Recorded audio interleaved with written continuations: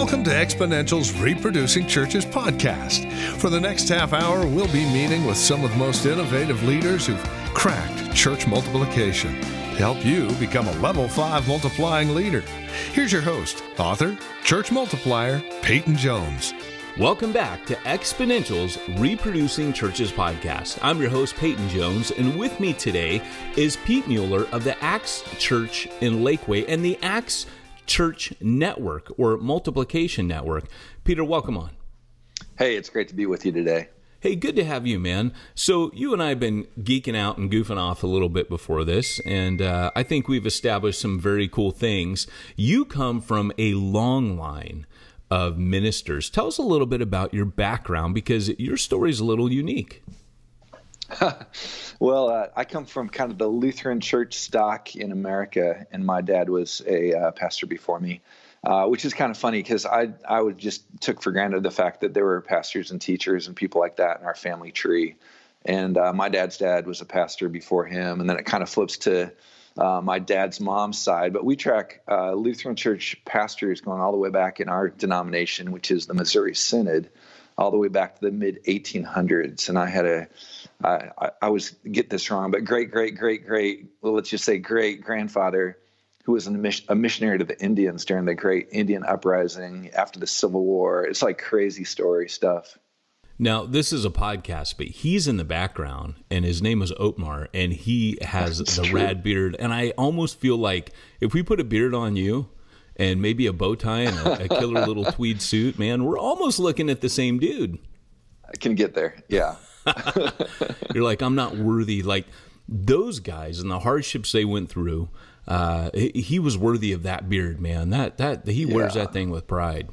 Yeah, and they did have it tough. I mean, I think about that all the time, that, you know, my toughest ministry day is just nothing compared to the kind of work that they were doing. And even like figuring out the language and translating the Bible into the language of the specific tribe that he worked with. I mean, things like that were just nuts. Well, so, and you're talking about, you know, you're now in Lakeway, Texas, and I know that it's not quite the same as the ministry he had, but being a multiplier is not easy, right? It's no cakewalk. It's not a walk in the park. But you were asked years ago by the Lutheran Church Missouri Synod in Texas to do some stuff. Tell us a little bit about your history. Dig back in. Where did this whole journey start for Peter Mueller? Yeah, good question. You know, there were simultaneous tracks. I think that in hindsight, we look back and we say, oh, this was going on at the same time this other thing was going on. So I had been actually in St. Louis, Missouri at a large church, and we had grown in size very quickly. I mean, I got in there. I was more or less the number 2 guy while they were already on the upswing. And so I came in as a guy who got to kind of play around the edges, and we were getting above 2,000 in worship on a weekend. And so at that point in time, they said, hey, Pete, why don't you take this smaller group off and start a kind of an unconventional service over there in the youth center? And so I did that, and that started taking off. And then we pretty soon said, hey, if we can do that on campus, why not do that off campus? So I took a group of people to a YMCA about 5 miles away, and we did that for a couple of years. And then I took another group kind of toward Midtown St. Louis, and we did that for a couple of years. The whole time I'm not thinking that I'm a church planter, but I had to cast vision. I had to form a launch team. I had to do marketing, had to form a small group process of discipleship, hire staff. And there was a guy from Texas, to kind of wrap this back to your question, who called me on the phone and said, hey, would you be interested in planting churches in Texas? And I said, I'm not sure I'm a church planter. And there was just this pause on the other end of the phone. And then he simply said, and I'm going to quote this word from word. He said, you sound like a church planter. You act like a church planter. You think like a church planter. And he just kind of let the silence sit on me. And it still took me a while to figure it out. So that was kind of one track, and that I'd been asked to come to Texas for that. But simultaneous to that, there had been one guy, a church planter that I actually knew. He was another Lutheran guy in St. Louis. And the day I met him, he said, don't just plant a church that plants churches. And that was the phrase that got stuck in me, so that when this whole thing, cycled back where I was asked to come to Texas, that was that dominant thing that I could not get away from. That's awesome, man. So what did he mean exactly by you talk like a church planter, you think like one, you act like one? I mean, were you like throwing food in restaurants? I mean, that's what most people think of church planters. Oh, man.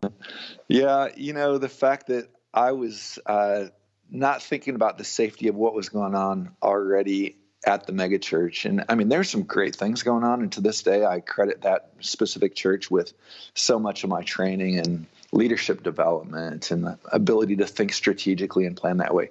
But there was a sense that I got during that time that the adventure was taking place outside of the church.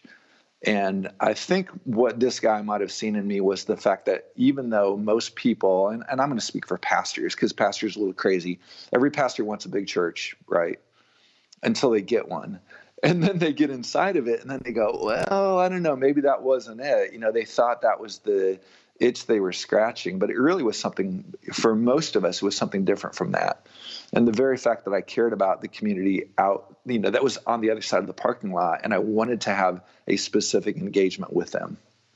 That's awesome, man. So your church now is 10 years old, right? Yeah. So you've planted. Give us a little update. Where are things at now? How many churches have been planted out? What does multiplication look like? Yeah, good question. So when I came down to Austin in 2009, so we've just passed our, we're past our 10-year anniversary now. But I came in with that really just a sense of calling to say, don't just plant a church that plants churches, which now I hear that more and more. But at the time, I didn't know anybody who was saying that or thinking that way. And that was the thing I could not get away from. And so I walked in, and it was this is a longer story, but it was truly a relaunch situation. And this little group of people was, pulling a trailer and setting up in this cafeteria every Sunday. And there was a retired pastor with some Alzheimer's who was leading them on Sundays. And there's no reason this thing should have kept going. But I walked in with this really clear vision to say, hey, if I come here, we're not by God's grace going to just revitalize this one church, but we're gonna start a movement. We're gonna plant a church that really keeps on, planting churches. And so they just kind of smiled and nodded, having no idea what I was talking about. And to be frank, I had no idea what I was talking about. But it was a really sense of this is what I'm supposed to be obedient to. And so within 2 years, we had formed kind of the early stages of a church planting network. We called it the Acts Church Network. Initially, it was me and another dude meeting on his deck on a hot, sunny Austin afternoons, talking for 2.5 hours, just dreaming about what was next. But eventually, that got legs under it, and within a couple years, by 2013, we had planted our next church. And I know there's a spot a little bit later where we credit certain people, but I have to say Ed Stetzer is a guy that I went to Exponential for the very first time because another church planter told me, he goes, dude, you got to go to Exponential. As soon as I became a church planter, he's like, you got to go to this. And I remember I always tell people it's like the Lollapalooza for church planters, right? Like all the big bands are there, all the rock stars. And so I'm like, okay, I'll go. I had no idea what I was getting into. But Ed Stetzer was speaking in Henry Chapel in Orlando at First Baptist. And I remember him saying almost all churches that get planted intend to plant more churches and almost none do. And he was talking about me. And I got my pen out and I'm like, I got to make sure I listen right now. Wow. So what were some of the takeaways you got from that? Do you remember that far back? Because now it's probably like you've absorbed it in your DNA. You may not even remember what was said. There's a lot that is there. There's a lot of absorption that goes on, and I'm sure some of which I take credit for today. Yeah, but it's kind of like Pee Wee Herman. Pee Wee Herman in the movie where he says, "I lived it," right? Like it's not just a movie. Now you've lived it. It's like it's real to you. But what were some of the things that you did? I want to dig down on that a bit because I think most people listening feel like you. Like, right. I want to, but I don't know how. What changed for you? Right. And if I credit Ed Stetzer on that day, he said, it's just like what we do with our personal finances. We say, if I just had a little bit more money, if I just had a little bit more time, then I'd do this. And so with church planting, it's if we had more people, we would plant. If we had more money, we would plant. If we have to get to 10 years before we plant. So I'd been in Austin for just a month or two, and I'm already, this is being filed away in almost like engraved in my mind to say, we have to just almost set these artificial lines in the sand by which we're going to do certain things. And that was, again, Ed's counsel. And so we set, very quickly, I got back from that conference, and very quickly we set specific milestones. By this date, we're going to have the next location picked. By this date, we're going to have a funding plan in place. And by this date, we're going to have the next church planter / pastor in place. And that was 2009. And by 2013, we had commissioned our next group of people Sunday after Easter on our stage, who went off and planted Acts Church Leander. Wow, man. Yeah. And then they in turn quickly planted 2 more, and then we planted again. So we actually had a couple really good failures in the process. We call that R&D, don't we? Isn't that what we do? That shows you're doing it right, brother. Yeah. But again, learning, and there's a lot of grace in there, but there was just a real fire that went along with that as this DNA really took hold. So, Peter, you've talked a little bit about, planting and what happened at the early days, your initial startup. Obviously, there were challenges there. What was some of your biggest obstacles or roadblocks to multiplication? That is certainly a sharp question, because they were the best of times. They were the worst of times. It certainly goes together. It's a Dickensian tale. Yes. We recently were working with Oxano, David Putman with Oxano as our consultant. We recently did a life map of our network's history. And it is so interesting to look at this graphically to see how the really hard times happened to as great of a degree in the negative direction as the awesome things that were happening at the same point of the timeline from a positive direction. And we get one with the other, and that's certainly been our experience. Initially, it was we had questions of funding, number of people. And because we planted so quickly, there were people that gave me counsel that said, don't plant so fast. Ed Stetzer's an idiot. Don't listen to him. And even some people from this initial launch team. People say that about Peyton Jones. That guy's an idiot. Don't listen to him. So I'm in good company, apparently. I can't judge that. So anyway, there were even some people on our launch team who were finally, they're like going, oh, we're going to be alive. We're going to be a legitimate church. This is going to be great. And then quickly saying, oh, you're going to bankrupt us.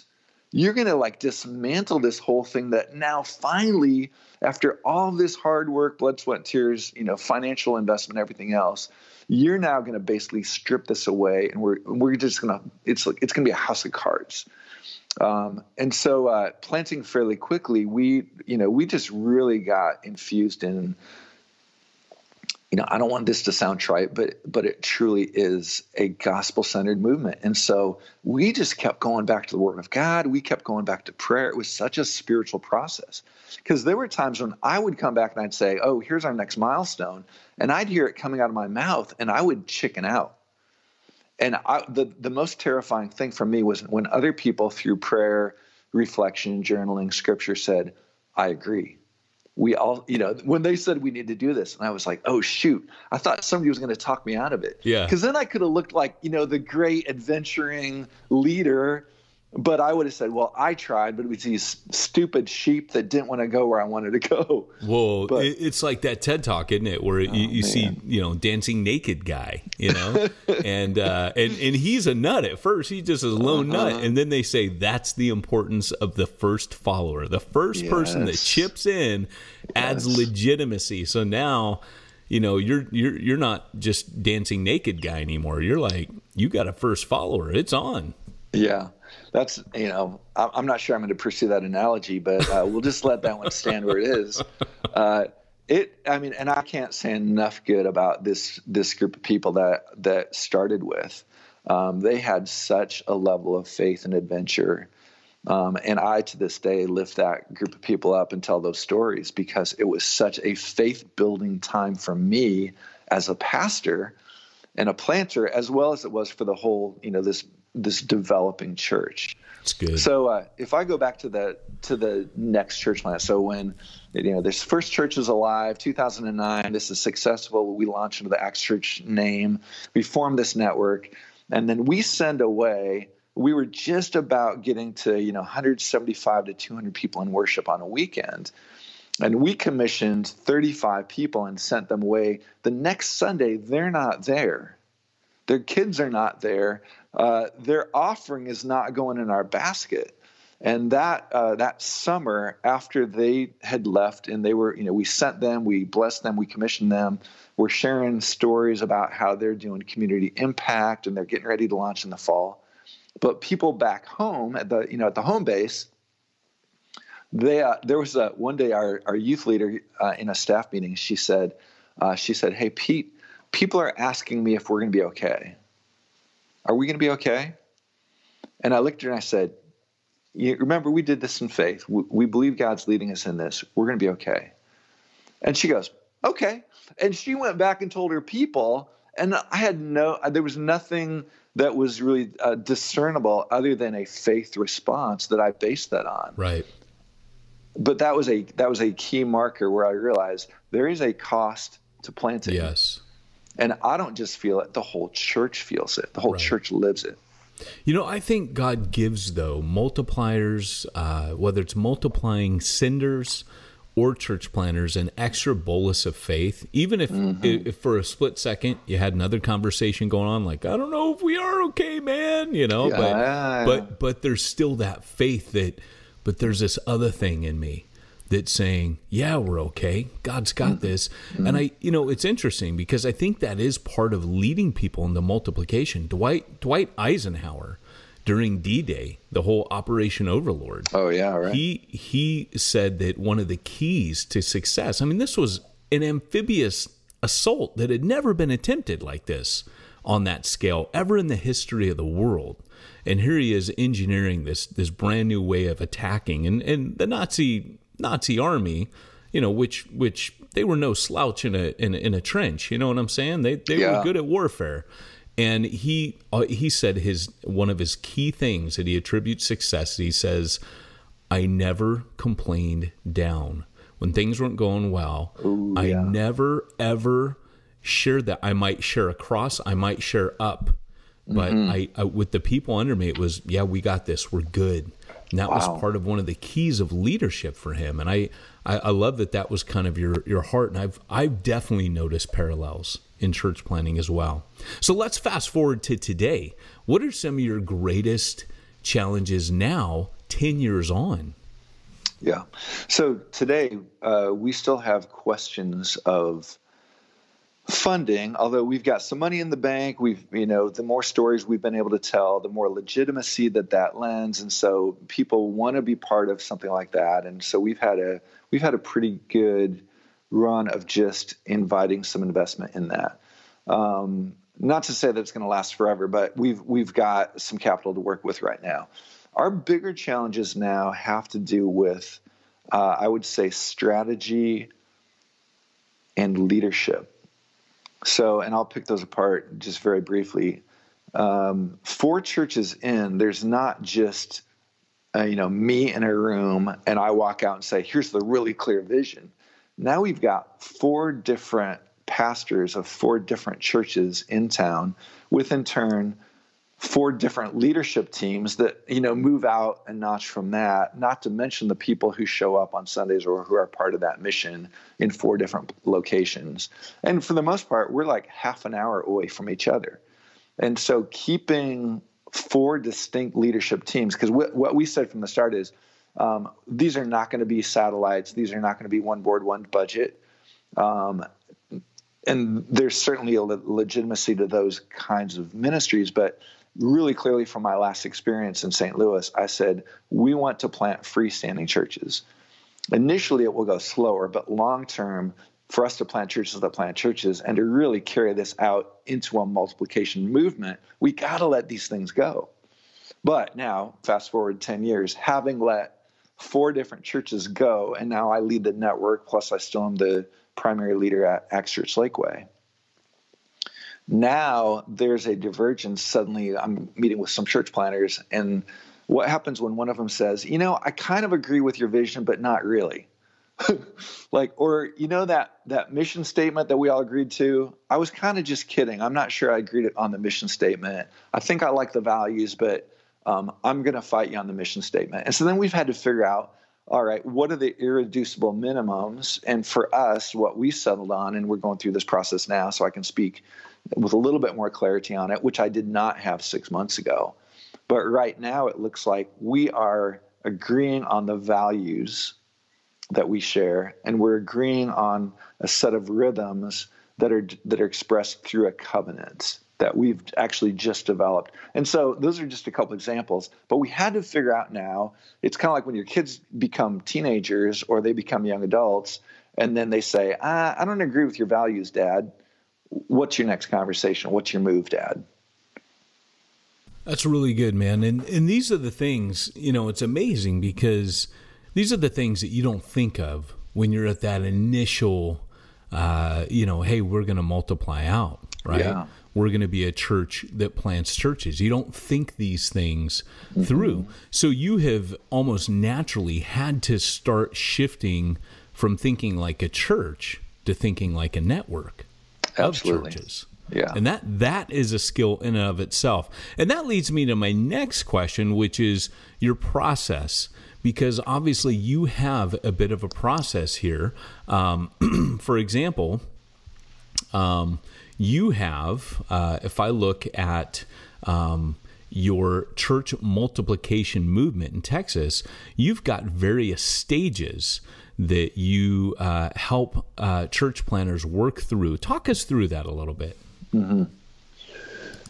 Some of this comes out of not just our own experience, but then comparing notes with some of there's some other great networks in Texas and around the country that I've had an ability to collaborate with.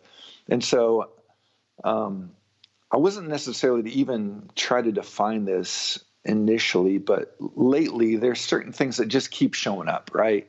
Either from our own story or by just saying, hey, what was it like for you? So, and these are not necessarily stages that flow always consecutively. A lot of times they happen concurrently.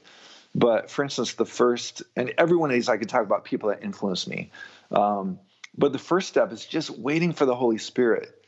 And I have to acknowledge that when I first started out, and it's my personality, I just start charging, and then it's like, oh, Holy Spirit. A lot of smarter people than I have written about this kind of stuff, but that was my story. And so the first step is just be quiet, slow down, believe the gospel is the very first step, to say God's bigger than this. I mean, I love what Paul says, remember Jesus Christ, descended from David, raised from the dead. This is my gospel. And if we can't be there, I think Timothy Keller does such a great job in his book, Center Church, to really just take a lot of time to unpack that. That would be one of my influences on that. But then anticipating that God is going to speak, he's going to work through the word. And so we started doing some things like praying and fasting over new workers and new work. And actually using the Bible to talk back to God, using the very words of Scripture. And so that's been a process for us. And so there's a book called Praying the Bible. So a year ago, I bought like 30 copies of this little book, and we just started practicing this. So it's not like we've been doing all of this consistently for 10 years, but I think even through some of the exponential involvement that I've had through some learning communities, this prayer and fasting thing keeps showing up. And it was honestly a chink in the armor for me that I realized, like, oh, wow, we got to go back and establish that base. It's funny because without that, we won't see a return to multiplication. And, that's something that, as we look at this year, our theme is together. And next year, the theme is going to be about exactly that, because that is the starting point in the book of Acts, it has to be ours. So that's really refreshing to hear you say that. So talk us a little bit more through those stages. Okay. So I was just kind of referring to the opening stage, which is just really waiting on the Holy Spirit. The next stage is really introducing somebody to multiplication thinking.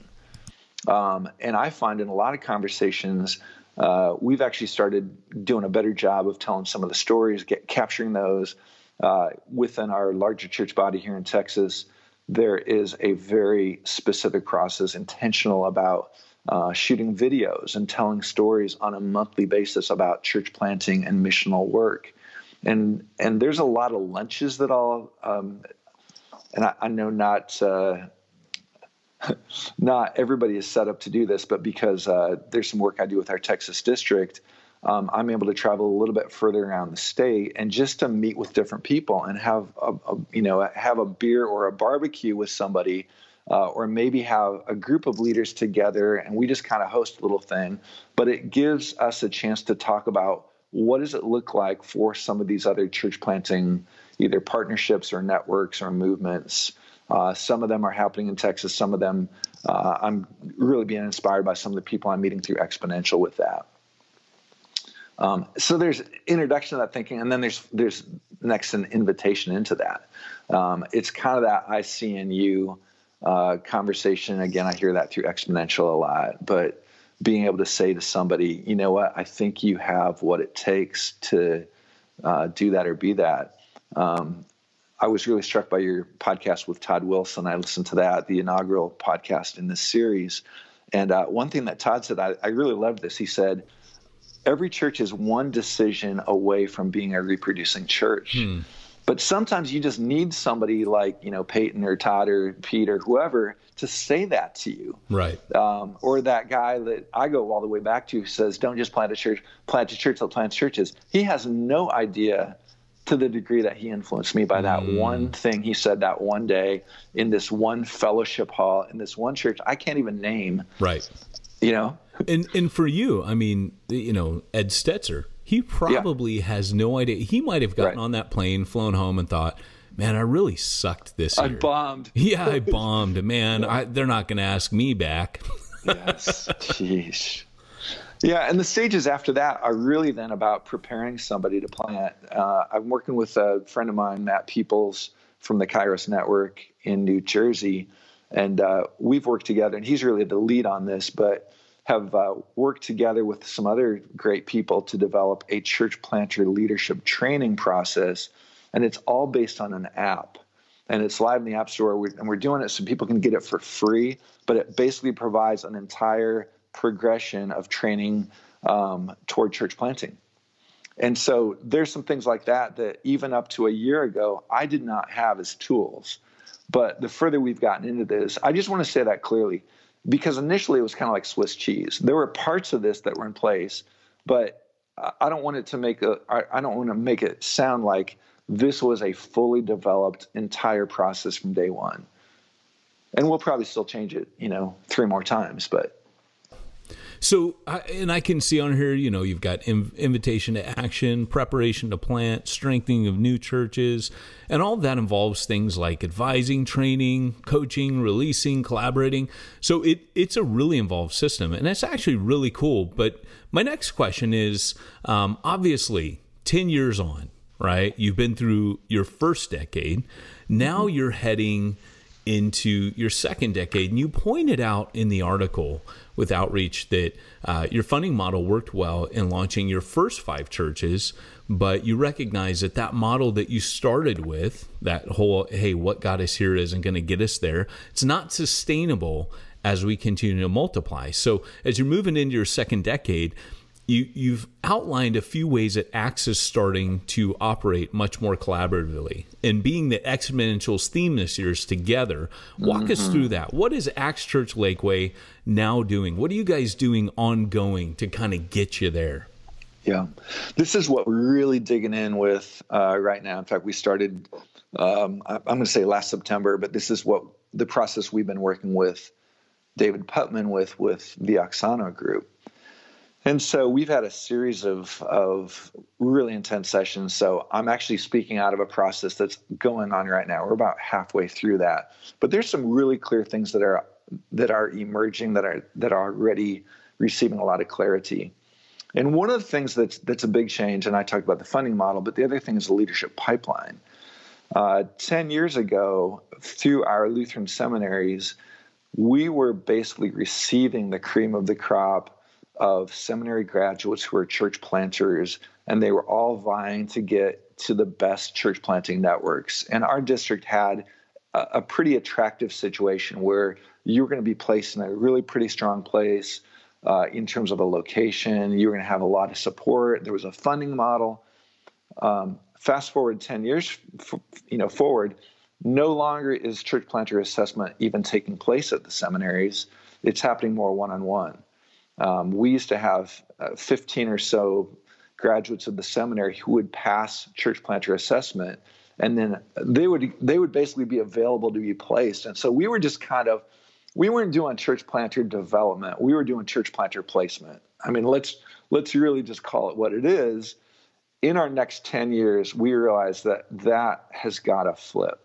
And initially, at the start of our network, everything was built around the church planter. As we look in our next 10 years, we're turning that whole thing on its ear. And our picture of the next 10 years is that rather than waiting for the seminary-trained church planter to walk in and then building everything around that individual and family, instead of that, we're actually starting with the people who are living in communities that surround our existing Acts churches. And so our kind of storyline over the next 10 years is that we would identify 10 families in each community, targeting 10 different communities, with the goal of planting a church or an expression of the church in 10 different communities over the next 10 years. So really seeing 10 more churches in our next decade that will flow out of our Acts Church network. But it starts by identifying, training, and releasing ordinary people. And we're really using that phrase intentionally. We're saying we want to raise up ordinary people as church planting teams and church planters.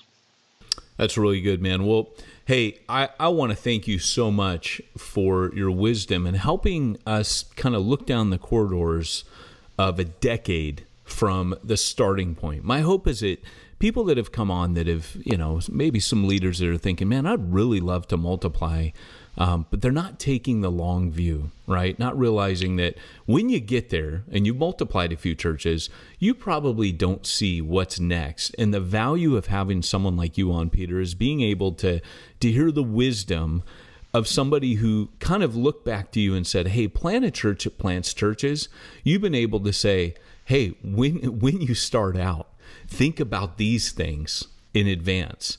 And I don't know about you, but I've tried to buy a time machine multiple times, and I just can't find an affordable one anywhere. But talking to leaders like yourself that are just a decade or two down the road, it helps us go, you know what, I can put that money back towards multiplication. I don't think I need to buy a time machine, because here's a leader that's willing to open up his process, open up everything that they've learned along the way, and turn back to me and say, hey, you can do this better than I did, because I can pass on the wisdom of a pioneer. It's kind of like Lewis and Clark, right? You're making the map. Totally. And you're kicking it back to everyone else going, hey, next time you go to the left of that mountain pass. We went to the right. Hey, boom.